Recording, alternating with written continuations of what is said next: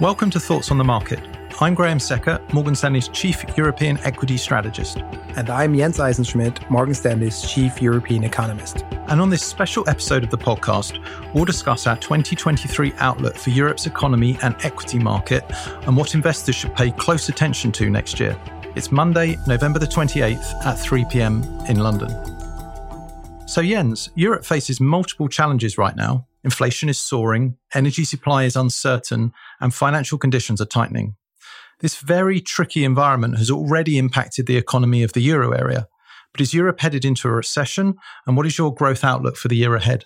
So yes, we do see a recession coming. In year-on-year terms, we see negative growth of minus 0.2% next year. There's heterogeneity behind that. Germany is most affected. Of the large countries, Spain is least affected. In general, the drivers are that you mentioned. We have inflation that eats into real disposable income. That is bad for consumption. We have the energy situation, which is highly uncertain, which is not great for investment.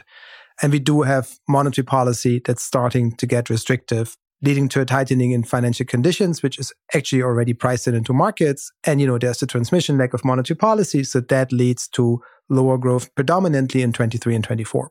And maybe just to drill into the inflation side of that a little bit more. Specifically, do you expect inflation to rise further from here? And then when you look into the next 12 months, what are the key drivers of your inflation profile? So inflation will rise, according to our forecast, a little bit further, but not by an awful lot. We really see it peaking in December on headline terms. Just to remind you, we had an increase to 10.7 in October. That was predominantly driven by energy and food inflation. So around 70% of that was energy and food. And of course, it's natural to look into these two components to see what's going to happen in the future. Here we think food inflation probably has still some time to go because there is some delayed response to the input prices that have peaked already at some point past this year. But energy is probably flat from here or maybe even slightly falling, which then gets you some base effects, which will lead and are the main driver of our forecast for a lower headline inflation in the next year. Core inflation will be probably more sticky. We see 4% this year and 4% next. And here, again, we have these processes like food inflation, services inflation that react with some lag to input prices coming down. So it will take some time. Further out in the profile, we do see core inflation remaining above 2% simply because there will be a wage catch-up process. And with that core inflation profile, what does that mean for the ECB? What are your forecasts for the ECB's monetary policy path from here?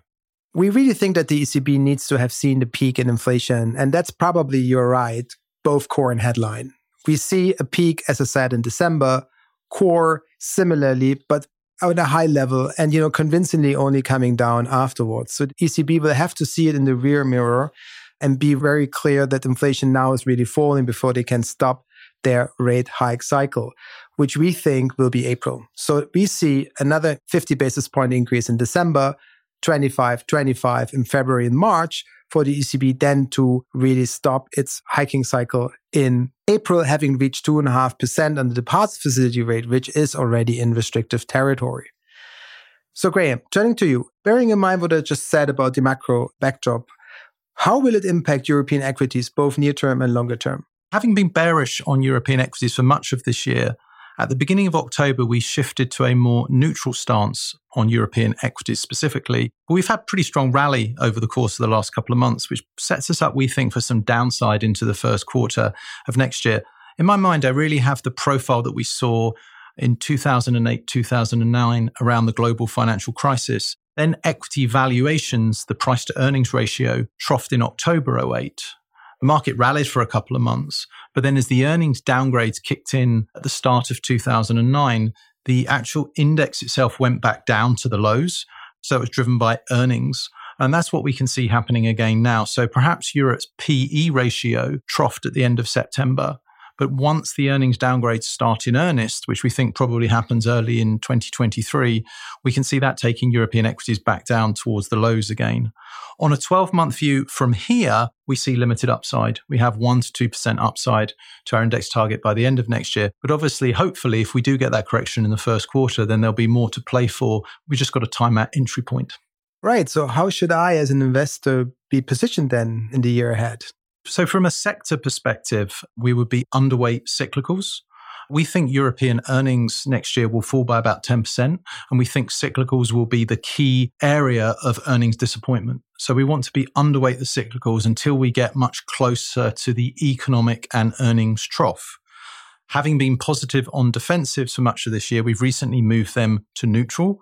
We've upgraded the European tech sector, the med tech sector, and also luxury goods as well. So what are the biggest risks then to your outlook for 23, both on the positive and the negative side?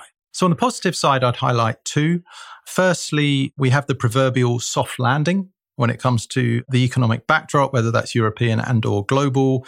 That would be particularly helpful for equities if that was accompanied by a bigger downward surprise on inflation. So if inflation falls more quickly and growth holds up, that would be pretty positive for equity markets. A second positive would be any form of geopolitical de-escalation. That would be very helpful for European risk appetite. And then on the negative side, the first one would be a bigger profit recession. If earnings do fall 10% next year, which is our projection, that would be very mild in the context of previous downturns. So in our base case, we see European earnings falling 20%, not the 10% decline that we see in our base case.